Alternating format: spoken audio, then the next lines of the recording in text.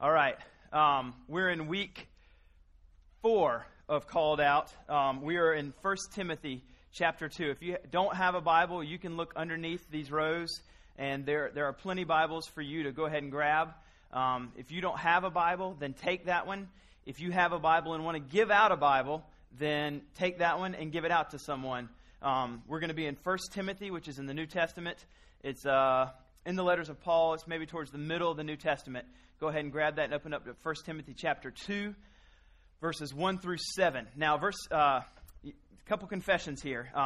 This text is really full, really full. So I've been trying to figure it out, and I was in the beginning of the week thinking I was going to be able to do this in a week, and then I just realized there's no way. So then I thought, all right, I can do this text, this 7 verses in 2 weeks. Then I realized there's still no way. So this set of verses 1 through 7, are going to take me 3 whole weeks. Now, what I'm going to do here is this, just so you can understand where we're going. Verses 1 through 7, for the first 2 weeks, I'm going to do a 2-part sermon on it, and it's going to be with a heavy, heavy emphasis on missions. So local and global missions. Now, that doesn't mean that outside of these weeks that I won't do an emphasis on missions. If you've been here at all, I talk about being on mission every single week. But these particular 2 weeks, we're going to have a heavy emphasis on it. And we'll end each sermon for this week and next week with a corporate prayer time, meaning that you're going to group off into 2 or 3 people, and you're going to pray before we go into our worship set with some people here.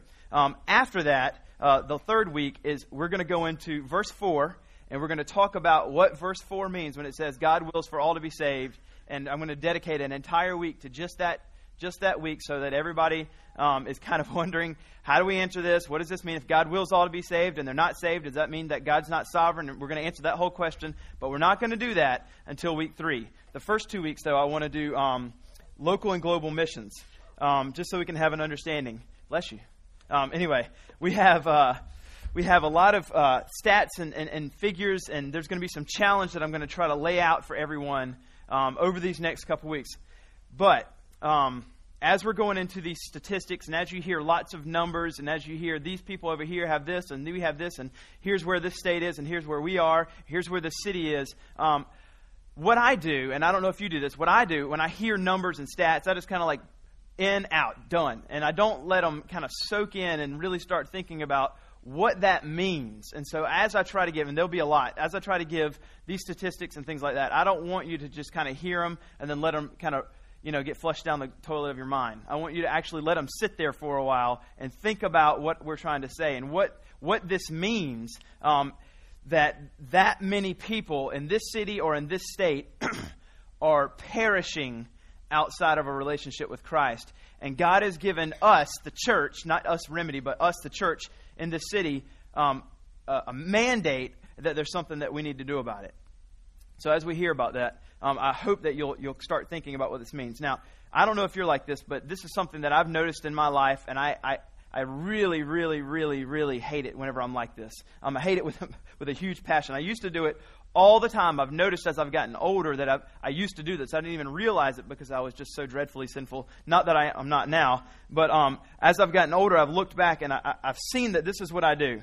And hopefully by God's grace, I'll stop doing it. Maybe you do this with me, but maybe you don't. But I'm betting some of us do. What I used to do whenever I was younger is I would enter into a relationship with someone. I would go and meet with them. I would go and do life with them. I would go and help them or serve them only if it was going to serve me. Only if it was going to help me. Only if it was going to move me forward in some way. I wouldn't give people my time. If they needed help, I would go help them if it's going to somehow in the end help me. Or it would look like this. They would call and ask for help, and I'd say, yeah, I might do it. And then I would kind of wait for something better to happen or come along in my schedule. And if nothing at all would come forward that would look better, then I would say, all right, I guess I'll go do it, and I guess I'll go help them. It wasn't an immediate yes. It was, let me see if there's going to be any other possibilities of things I can do with people that are going to be more interesting than you, that's going to move me forward better. And then if that doesn't happen, then I'll consider helping you. That's kind of how I operated. But whenever I was young, and this isn't just a problem for the young, I think it's primarily a problem for the young, but there's old who are this same way, that are self-centered, that are selfish, that don't think even in these kind of categories, that maybe I'm just kind of waiting along for someone to kind of serve me rather than just kind of serve people. But however, if we look at the scriptures, we don't see this to be the pattern of Jesus as he walked around. He was going one day to help a man named Jairus to heal his daughter, and while he's on the way, another woman comes up and just kind of touches his garment. He turns around, he heals her first, and then goes. He never ever was like, well, I've got other things that are more important to me right now. I'm not going to stop and help you. He always kept this pattern of pouring himself out. And if that's who Jesus was, then that should be our goal as we walk through this. And so my goal this morning is that we'll start thinking in those categories. We'll erase these categories of thought where we have to think, all right, I'm going to help people as long as it helps me. But we're going to say, I'm going to willingly sacrifice who I am and my time to help you, even if it doesn't help me at all.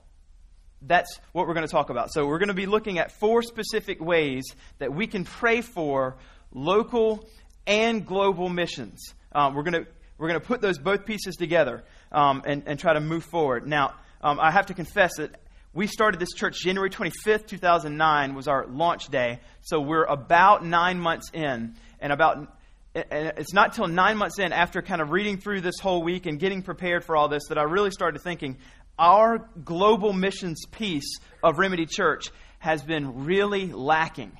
We give some dollars, and we pray each week for a people group of the day. But other than that, we haven't really put much in there. And it's totally my fault.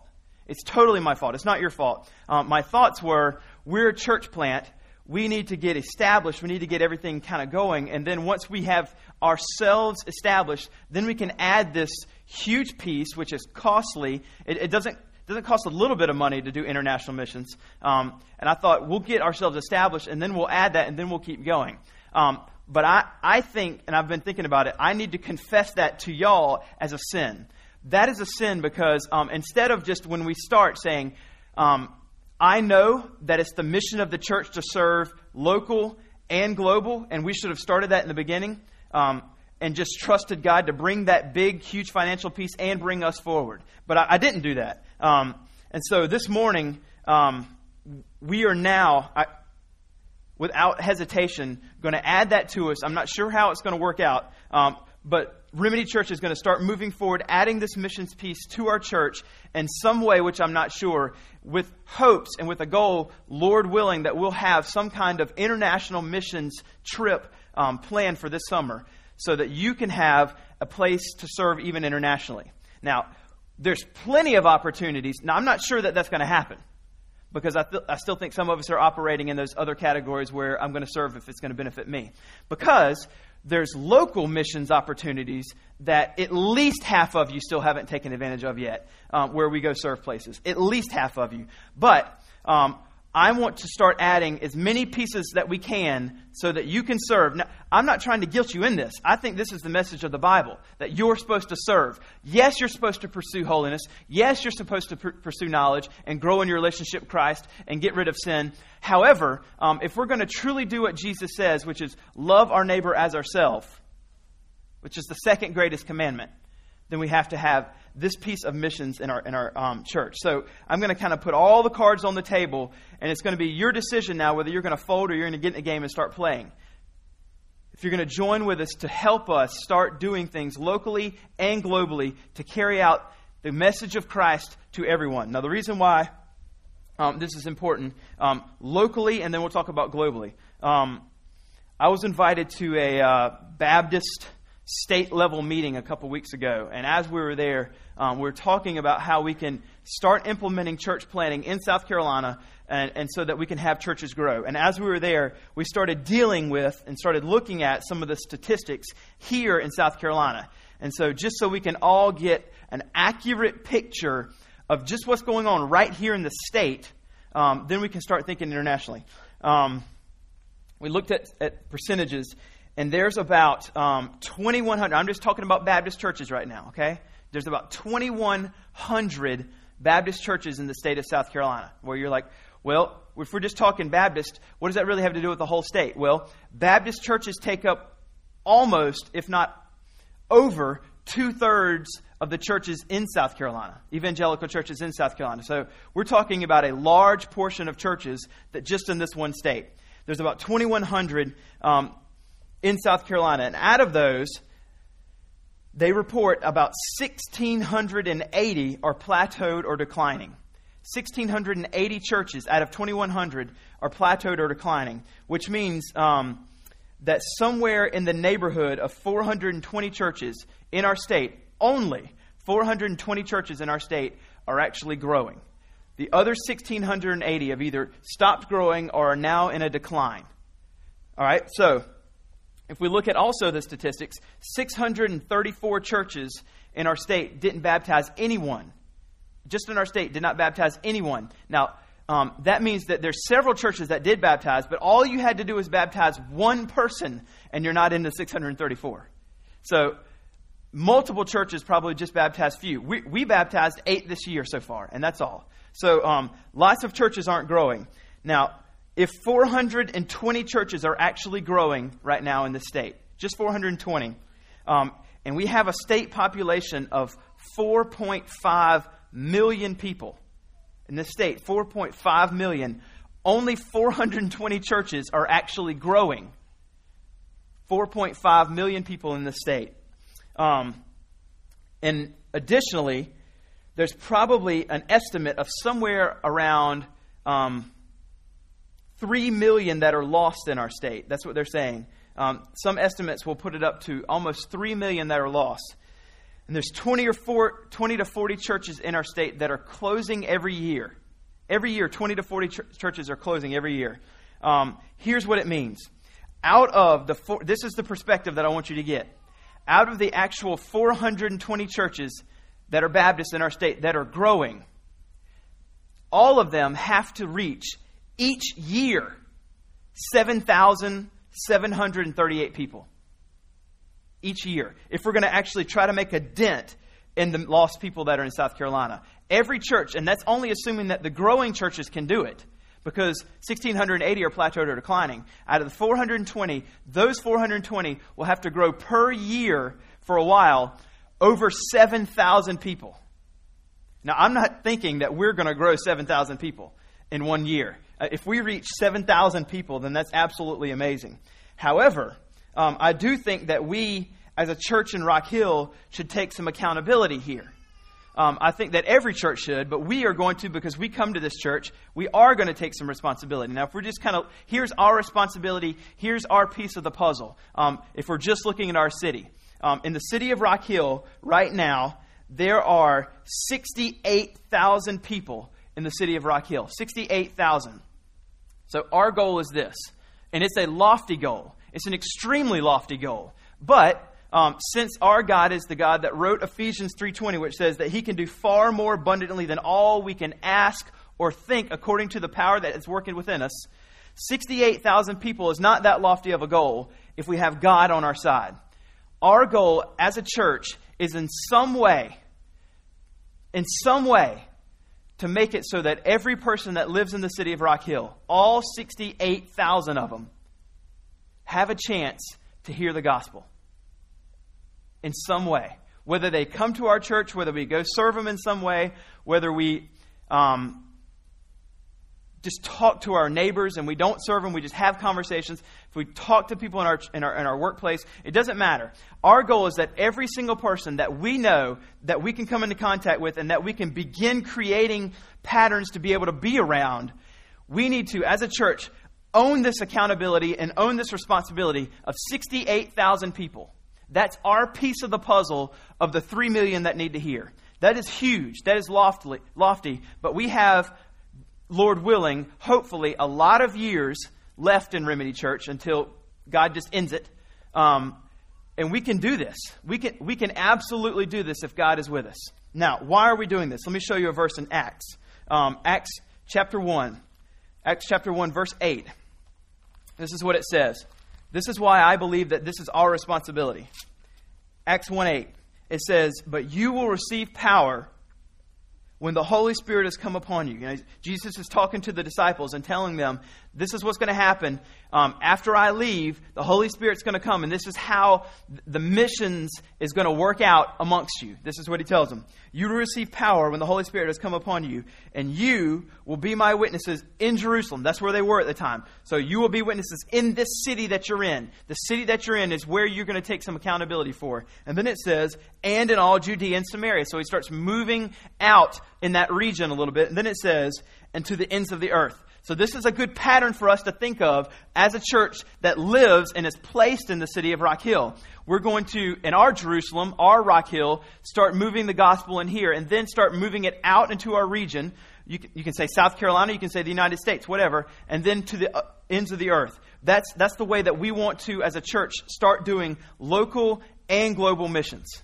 All right, so that's our goal, and that's why I think there's a biblical mandate that we should start in the city of Rock Hill, which we have, but we have to add this missions piece. And as we look at the text today in 1 Timothy, we'll see that God is desiring that His gospel be proclaimed to all the nations, and we want to join in that because we believe as a church that God has started, that He has given us that responsibility that we would start doing that. Whichever way. Now, I'm not saying that we can make this major dent in the city. I'm not saying that we can make this major dent in the world.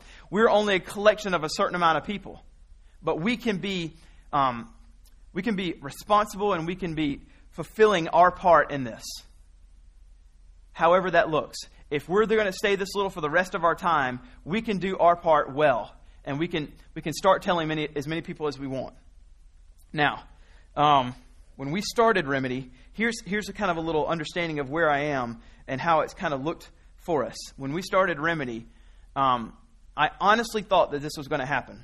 I honestly thought, and I don't know what I was thinking, but I honestly thought that if we as a church are dedicated to expository preaching, which we are, which is basically just taking books of the Bible and preaching through them verse by verse and unpacking the scriptures to you, that and I still believe this, that's what the best thing that people need. That is the best thing that I can do as a pastor is teach you the scriptures more and less of what my opinion is or less of what my topical ideas on whatever are.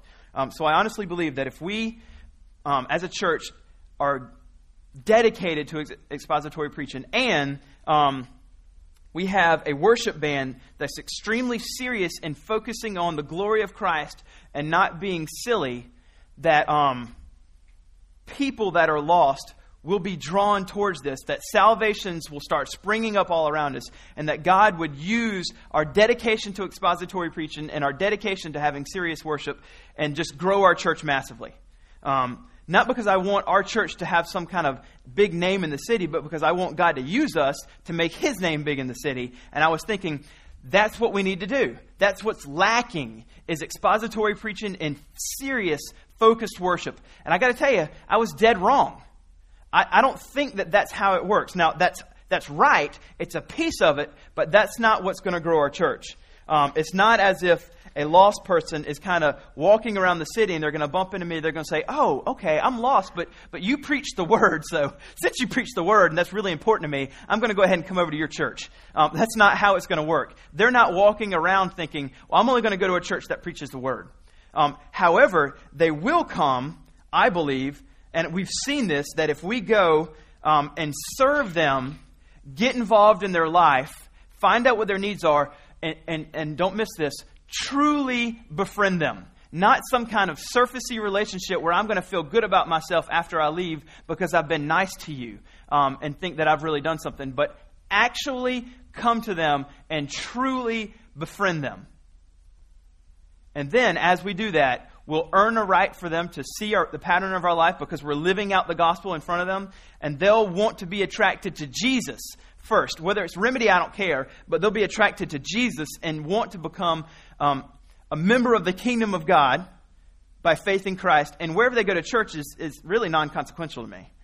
But I think that that's the pattern. The expository preaching and the great worship band works for 1% of the country. The other 99% have to do it this way. So we have to kind of get our minds out of growing a church through Sunday morning services. We can't grow our church. And look, I'm not saying that we need to grow our church so that we can have this great name. When I say grow in our church, what I mean is people coming to know Jesus, and since we're in this church, this is the context that God has placed us, and we think the best place that they can come to know Jesus is the place that we are. So we want to invite people to where we are. And so when I say growing our church, I mean people coming to know Jesus and being followers of Jesus. If they stay here or not, I don't really care. But we're not going to. We cannot bank people coming to know Jesus on our Sunday morning services. Just come with me and hear the guy talking. Maybe you'll hear the gospel and maybe you'll get saved. That's not the way it works in postmodernism anymore. We have to really get involved in people's life, which goes back to what I started with is I think we need a category shift in our minds. That we can't just operate through life where I'm going to do something with someone and for someone if it's going to somehow help me in the process. We have to just give ourselves away, whether it means that we're going to have any kind of moving forward in our lives or not, if it's going to serve us or not at all. So here's our goal. We want to build the kingdom first before we build our church, but I want to put out a goal. I know I've put out the big goal of 68,000 people in the city of Rock Hill, but this is where I think if we're going to get down to real numbers, real thoughts, and what that means for us and how we can start trying to navigate that is this. We need to make a goal every Sunday that we would all bring and have in this room 30% of the people inside of this room every Sunday, 30% would be lost. Now, I'm not putting everything on Sunday morning experiences. I've said that. But in order for that to happen, you're going to have to go out and truly befriend them and do life with them and get involved in their life and serve them and help them and things like that. And I think that if we have a good balance, if you're doing that, then a good balance would be that 30% of our people here on Sunday mornings would be lost. Meaning they don't know Jesus, but they're certainly willing to come here because they know you, they're your friend, and they'll come and do things with you because they're your friend. Almost everybody will go to church with somebody that's their friend. So that's our goal, and we want to start moving towards that. I don't think that we have that right now. I don't think that 30% of the people in here are lost. So that's the goal we want to start moving towards. Now, 1 Timothy. 1 Timothy was written by Paul to Timothy. And Timothy was a pastor in the city of Ephesus. And when he wrote to Timothy as a pastor of this city, Ephesus, he was wanting to give him instructions. He was brand new to the pastorate, and Paul's wanting to give him instructions, advising him on how proper worship is supposed to look, what are some qualifications for elders and deacons. He wanted Timothy to confront false teaching in an accurate way and a right way. He wanted Timothy also as a pastor to be thinking about personal holiness. So as we're going through this, you could be saying, well, I'm not a pastor, so how does this apply to me? And what I want you to see is as we go through this, because this is written to a pastor, does not mean it doesn't apply to you at all. There's plenty applications for you, even though you're not a pastor, where you can see where he tells him to be holy. Well, just because he's a pastor doesn't mean he has to be holy. All Christians should be holy. Just because there's false teaching doesn't mean that's only the pastor's job to know about false teaching. All of us should be growing in our relationship with Christ and our knowledge of him so that we are able to confront false teaching and know what false teaching is as well. So we can see the applications. This is written to a pastor, but all of us can get things from it. All right. So, why we've titled this sermon, 4 Specific Ways to Pray for Local and Global Missions, comes out of verse 2. Look what it says in verse 2. We're going to read it in just a second, but let's look at verse 2. It says, for kings and all who are in high positions, talking about what we need prayers for kings and all who are in high positions, that we may lead a peaceful and quiet life. Now, see where it says peaceful and quiet life? Right there. That's the emphasis that I want to pull from so that we can see this is why we're talking about this. Paul is not saying that we can have a peaceful and quiet life, meaning that we can all have restful, leisure-filled lives for the rest of our life so that never is there a time where we're going to be challenged, where all we're going to get to do is just kind of go to the mountains and the beach and just kind of lay out. That's not what he's saying. He doesn't mean peaceful and quiet life where you just kind of get to chill the rest of your life and do whatever you want. If we put on our first century thinking caps and kind of think about what's going on in the first century, Christians were being killed. So in order for a Christian to be able to share the gospel with someone, they need to be alive. Not too many dead people can talk. And so what he's saying is, in order for us to have a peaceful and quiet life, means that we're not dying. Which means if I'm alive, then I get to talk. If I get to talk, then I get to share the gospel with people. And so Paul is talking about missions here. He's saying that we need to, in verse 1, have prayers and intercessions and thanksgiving for all people so that Christians can be alive. And if we're alive, then we can tell the gospel. So that's what we're talking about here, is 4 specific ways to pray for local and global missions. And we're not talking about, when we say peaceful and quiet life, that we just get to play. We're talking about that we get to breathe so that we can tell the gospel. So we're going to jump in here. I'm going to pray before we get rolling, and then we'll go in. Let's pray. Lord, there's a lot on my heart and mind as we enter into looking at a set of verses that deals with local missions and global missions and what our responsibility is as a church. And so I pray, Lord, that you would give all here a sense of attentiveness. Lord, if they're tired because they stayed awake till 2 a.m., that you would give them an extra amount of just life so that they're not tired, but they can hear from the Holy Spirit this morning. I pray for myself, Lord, that all the things that I say this morning would be helpful, that they would be beneficial, that they would be Holy Spirit given. And anything that would not be helpful, you would keep me from those things. And I pray that in the end, Father, we would all leave with a real sense of responsibility and a real burden for missions, both locally and internationally. And that we would say this day, today kind of marks the day in my life where I'm going to start being more serious about serving people and being on mission, and instead of just kind of cruising through life. And if something comes up, then maybe I'll do it, but not really, unless I really got to, be really proactive.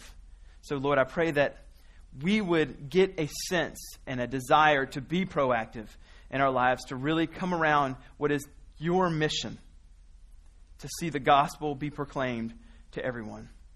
So, Lord, I pray for help this morning, and I pray these things in Jesus' name. Amen. Let's look at the verses, and then we're going to be able to go through these. It'll probably only be about another 10, 15 minutes, and then we'll be done. It says, first of all, then I urge supplications, prayers, intercessions, and thanksgiving be made for all people, for kings and who are all in high positions, that we may lead a peaceful and quiet life, godly and dignified in every way. This is good, and it is pleasing in the sight of God our Savior, who desires all people. And that word right there, all people, is just men in the Greek. Anthropos, men. So, I'm sorry, and also in verse 1 where he says, intercessions and thanksgiving be made for all people. That is as well men. He's going to keep reiterating this word men. May be made for all men, or all people, for kings, verse 2, and all who are in high positions, that we may lead a peaceful and quiet life, and dignified in every way. This is good and pleasing in the sight of our God our Savior, who desires men, or all people, to be saved and come to a knowledge of the truth. For there is one God, and there is one mediator between God and men, the man, Jesus Christ, Christ Jesus, who gave himself as a ransom for all, which is the testimony given at the proper time. For this I was appointed a preacher and an apostle. I am telling the truth. I am not lying.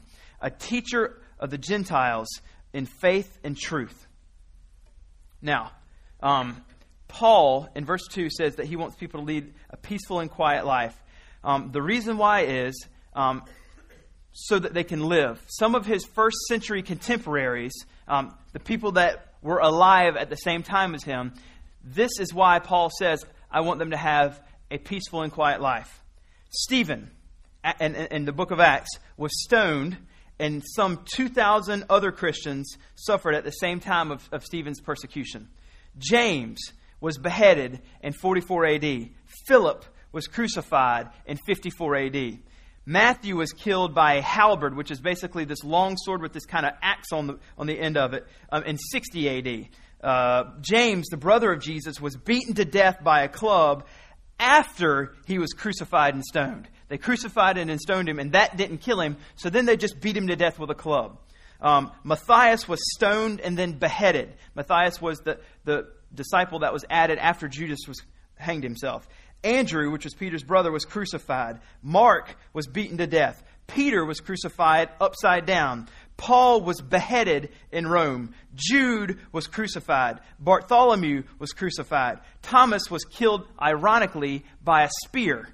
Luke was hanged. Simon was crucified in 74 AD. And John, the gospel writer, was cooked in boiling hot oil, but lived. He survived and lived to an old age of 110 AD. And lastly, Timothy was beaten severely, and he died in Ephesus as he was a pastor. So out of all those, just those closest to Jesus, only one got to live to an old age. So if we think and kind of put on our thinking caps, when Paul says we need people to live a quiet and peaceful life, he's not saying so that all the disciples in us, when we turn 65, can go retire to our Jerusalem, Florida, and hang out on the beach. He's saying that if we get killed, we can't talk. So when we're talking about praying here, we're asking God to keep people alive. And if we think that's just kind of the case back then, we're sadly mistaken. Listen to this quote from a man named Denton Lotz at a Baptist General Council that was held in South Korea. It says 60,000 Christians, 60,000, roughly the entire population of this city, every year are killed for their faith. So every year, this whole city would be killed for their faith. All over the world, that's happening. 60,000 people per year are killed for their faith. So it's not just something that's happening then. So when we pray for peaceful and quiet lives, we're not just praying it for first century, we're praying it for today as well. Maybe not here in Rock Hill, but we are praying it for those Christians that live in this world. It says that is why as Baptists, and we're just talking about Baptists, need to be more and more concerned about religious freedom in the 21st century because of the clash of civilizations is more real than ever. So we're not going to be talking about how to pray this morning, but why. And this is why we're praying. In Matthew 28, it tells us this. This is right before Jesus ascends. He says, and Jesus came to them and said, all authority in heaven and on earth has been given to me. Then verse 19 says, go therefore and make disciples of all nations. So Jesus wants all the Christians, or all the people all over the world, to hear about him. And he says, baptizing them in the name of the Father and the Son and the Holy Spirit. Verse 20, teaching them to observe all that I have commanded you. And behold, I'm with you to the end of the age. So Jesus, before he dies, tells them, I want you to tell all nations. And then in another place in Matthew 24, he tells us this. Speaking of the end, he says, and this gospel, this is Matthew 24:14, and this gospel of the kingdom will be proclaimed throughout the whole world as a testimony to all the nations. That's the ethne. That's the word where we get that's the Greek word ethne, where we get ethnicity from. So we're not talking about nations as in countries. We're talking about inside of each country, every single ethnicity inside that country. And some of them have millions. And then here's another one. That's why we have, not millions, thousands. And so that's why we have 16,000 people groups.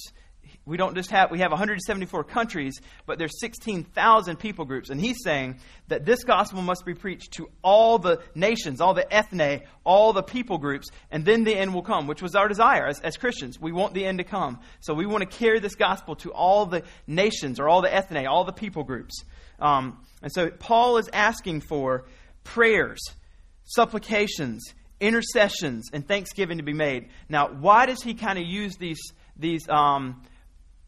what seems to be synonymous words? Why does he say it 4 times? Is he just, is he like me? Is he just kind of redundant and has to say the same thing over and over? Or, since he's being carried along by the Holy Spirit, is a little bit different? I think it's a little bit different. One commenter says that Paul appears to be joining together these terms for the same purpose in order to recommend more warmly and to urge more strongly earnest and constant prayer. He is putting all the words that he can think out there so that he will invite us in and urge us on to be people of prayer to bring missions about. So as we look at this, the first thing that we can get at is this. Paul is asking people for their needs to be met, that's supplication, that they'll pray for others on their behalf, that's intercession, and that when God blesses us, that we'll return to him thanksgiving and gratitude for doing that. So we can see supplications, intercessions, and thanksgiving. So here's the first thing. Here's point number 1, that we must pray that the gospel that they hear is the true gospel. We see that in verse 1. First of all, I urge you that supplications, prayers, and intercessions be made for all people. Now, that's the prayer piece, but why am I saying the true gospel? Because if you remember a few weeks ago, whenever we were looking at chapter 1, verses 12 through 20, we talked about what is the 4 essentials in communicating the true gospel. So Paul had just gotten through telling us what the true gospel was in verses 12 through 20. And then he says, now we need to pray. So he's pointing that when we pray, we need to ask that the people we tell hear what is the true gospel. Now, you don't need to write this down. This is just kind of a restatement, really fast, of what the true gospel is. The true gospel is that there's a recognition of sin, that they understand that faith and love for Jesus comes for him, so it's all for his glory, that it's primarily about Christ's glory being put on display and not ourselves, and that the gospel teaches us that when we become Christians, we don't just pray a prayer so we don't go to hell, but there's an everyday fight now that must be in place in our lives in order to give evidence that we're truly Christians. That's the true gospel that we have to preach. And that's the true gospel that we have to pray for that people hear. We're not praying for the prosperity gospel where people just think that Jesus just wants me to be rich, or the social gospel, which is we just want people to think that the gospel is just being nice to people and looking for social justice and serving the poor. We're not saying that it's liberation theology, where the gospel is that if you're a minority or if you're oppressed, Jesus just wants you to be free here on earth. That he might not want you to be free. He might want you to die like the rest of his disciples. Some people preach that type of gospel. They preach prosperity or social or liberation theology. Or some people preach just basically easy believism, which is just, repeat after me, magical.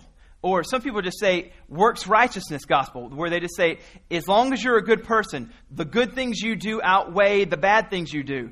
We don't want any of those false from the pit of hell gospels to be preached. We want the true gospel, which is about Jesus and his glory and him coming for us and dying for us, and that all the wrath that should be put on us is not. I heard somebody say this past week, I wonder how many times during the week we stop and think, I should be in hell right now. I should be in hell right now, but I'm not. As soon as I sinned, I deserved hell, but I'm not. That's the true gospel, that we're thinking that Jesus Christ took on all the wrath of God for us on our behalf. And we're praying that the true gospel is being proclaimed.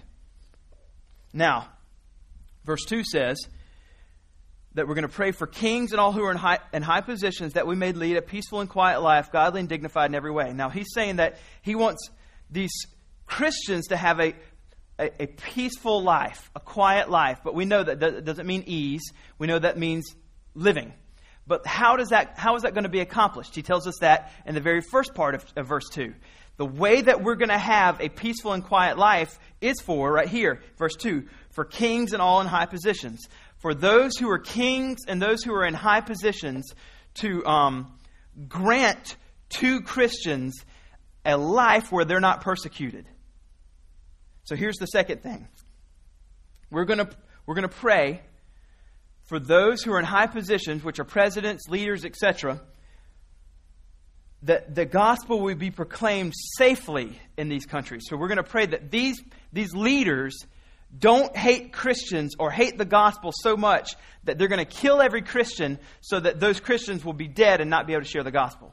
That's the second piece that we're going to pray for, which we'll do this morning. This morning when we pair off, we're going to pray for it, and we'll have more next week. There's 2 more next week. But this morning when we pair off, we're going to pray that they'll hear the true gospel, and we're going to pray that the leaders of these nations will be the kind of kings where we know the Lord tells us that the king's hearts are like streams of water, and that God directs their affections and God directs what's going to happen. So we're going to pray that God would do that. So this means that people like Barack Obama or Nicolas Sarkozy, the leader in France, or Vladimir Putin, the leader of Russia, or even Osama bin Laden, and all the people that live in this world that are over countries, that God will direct their hearts so that the gospel will be able to come into their nations. Because in some nations, these leaders do not want the gospel. So we're going to pray for these people in high places. We have to because of this. Listen to this. This is Romans chapter 13. We have to be subject to our governor authorities. We know that God directs their hearts, but we can't rebel against our government. What we can do is pray for them that God would change their hearts, and so that the gospel will be able to go in there. This is what Romans 13 says. Let every person be subject to the governing authorities, for there is no authority except from God, and those that exist have been instituted by God. Can you understand what that means? Every single leader has been instituted by God. Osama bin Laden was given reign in Afghanistan for a certain time. Saddam Hussein, for a while, was given reign by God in Iraq. Our president now is given reign by God in America. And whether you agree with their politics, it doesn't matter to me. I'm not asking you to agree with their politics if you're going to pray for them. I'm asking you to be obedient to God and pray for them. Therefore, whoever resists the authorities resists what God has appointed, and those who resist will incur judgment. So regardless of your politics, you have to pray for your leaders. Every leader in every country. And we have to do this so that the gospel will be able to go forward in these countries. So we're not just praying for a peaceful and quiet life.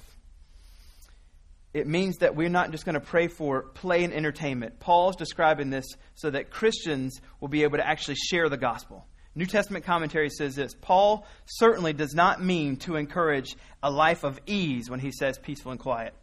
So peaceful and quiet means that we are free from disturbances such as wars and persecutions. If we're free from persecution and free from wars, this will facilitate the spread of the gospel of salvation the spread of the gospel of salvation in Christ to the glory of God. So it absolutely pleases God for us to pray. Let me read I'm going to close with this, and then after this, we're going to watch a video that's going to try to help us see the need for international missions to happen, both through taking the gospel to them as well as serving and meeting their needs. And as we serve and meet their needs, that as their immediate needs are met, their physical needs, that we have the right to tell them of their greatest need, which is Jesus. So we're going to watch that video. And after the video, I'm going to come back up and we'll facilitate our prayer time. But before we go into this video, I want you to hear a little bit of a book called, this is called Let the Nations Be Glad. And this is a story about a man named John Eliot. Not Jim Elliot, John Eliot. It says, one of the hope-filled Puritans that crossed the Atlantic in 1631 was John Eliot.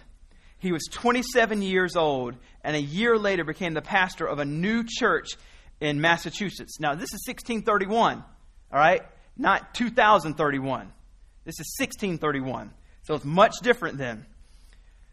But something happened that made him much more than a pastor. According to Cotton Mather, there were 20 tribes of Indians in that vicinity. John Eliot could not avoid the practical implications of his theology. Listen to this. This is what the Bible teaches. That if the infallible scriptures promise that all nations will one day bow down to Christ. We just read that in Matthew 24:14. The gospel must be proclaimed to all the nations, and then the end will come. If the scriptures promise that one day people from all nations will one day bow down to Christ, and if Christ is sovereign and able by His Spirit through prayer to subdue all in opposition to His promised reign, then there's a good hope that a person who goes as an ambassador of Christ to one of these nations will be the chosen instrument of God to open the eyes of the blind and set up an outpost of the kingdom of Christ. He believed that if he did this, he could go, that God could use him to open the eyes of these Indians and that they would come to know Christ. And it says, and so when he was slightly over 40 years old, not 20, but over 40 years old, Eliot set himself to begin the study of the language of Algonquin. At 40 years old, he started learning a new language. He deciphered the vocabulary and grammar and syntax and eventually translated the entire Bible, as well as other books that he valued, like Richard Baxter's Call to the Unconverted. This man at 40 learned a language, learned the syntax, and then translated the entire Bible and other books to an entire people group so that they could have the Bible in their language. At 40. By the time Elliot was 84 years old, there were numerous Indian churches, some with their own Indian pastors. This is an amazing story of a man who said, prayers and pains through faith in Jesus Christ will do anything. We believe that this morning, that prayers and pains through Jesus Christ will do anything. So we're wanting to accomplish anything that God wills that He would bring about. And so the reason I tell this story is to highlight the tremendous importance of solid biblical hope on the basis of which we pray in the cause of world missions. God has promised, and God is sovereign, when He says, all the nations will come forward and bow down, O Lord, and shall glorify Thy name, in Psalm 86:9. This is what gripped this Puritan mind, John Eliot, and eventually gave birth to what is known as the modern missionary movement in 1793, which is William Carey, and that kept going. And it says, and then it goes on to say, in which these missionaries gave their lives to reach the unreached peoples of the world. The modern missionary movement did not arise from a theological vacuum. It grew out of a great Reformation tradition that put the sovereignty of God square in the center of human life.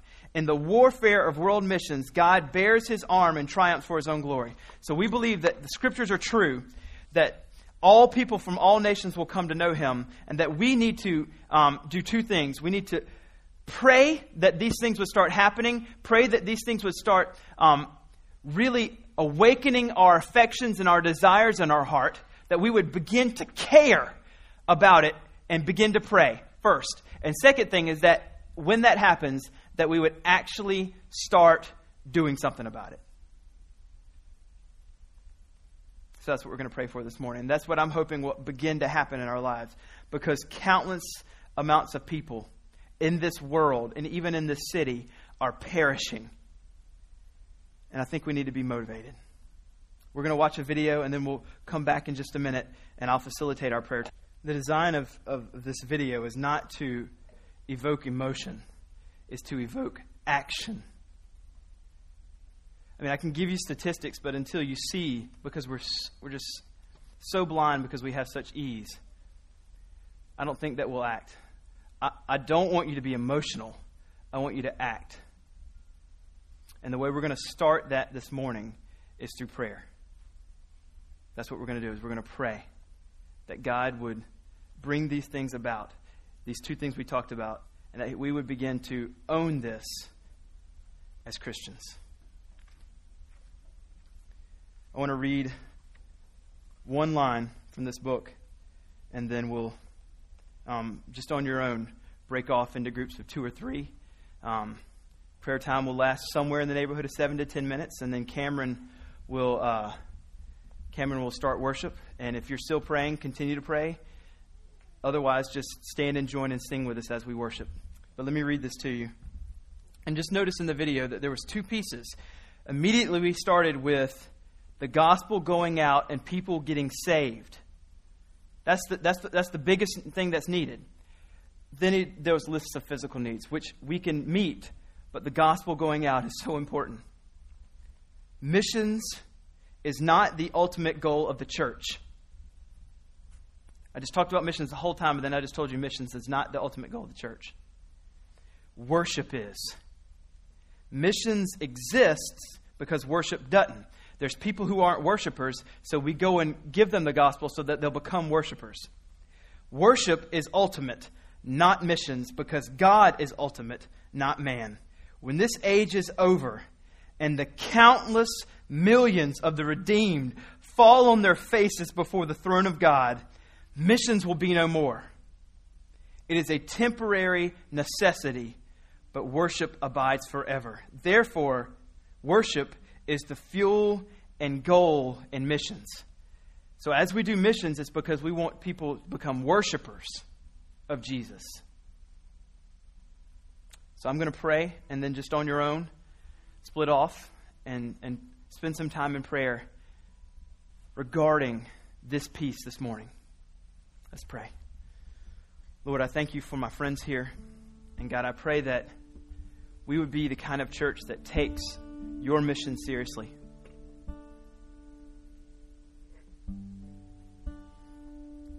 Lord, that we would never be satisfied with just a relationship with Jesus that just seeks holiness and just wants to be deep in your scriptures, but also that wants to be on mission and serve. That we wouldn't just do the greatest commandment, love the Lord your God with all your heart, soul, and mind and strength, but that we would do the second commandment, which is love your neighbor as yourself. And it starts this morning with us in our hearts. God, I pray, Lord, I pray for myself and I pray for those here that you would begin this deep desire within us to want to be on mission. That you would begin with our affections and move those into action. That we wouldn't just hear these things and see these things that move us, but that we would do something. Be with us now as we pray. It's in Jesus' name.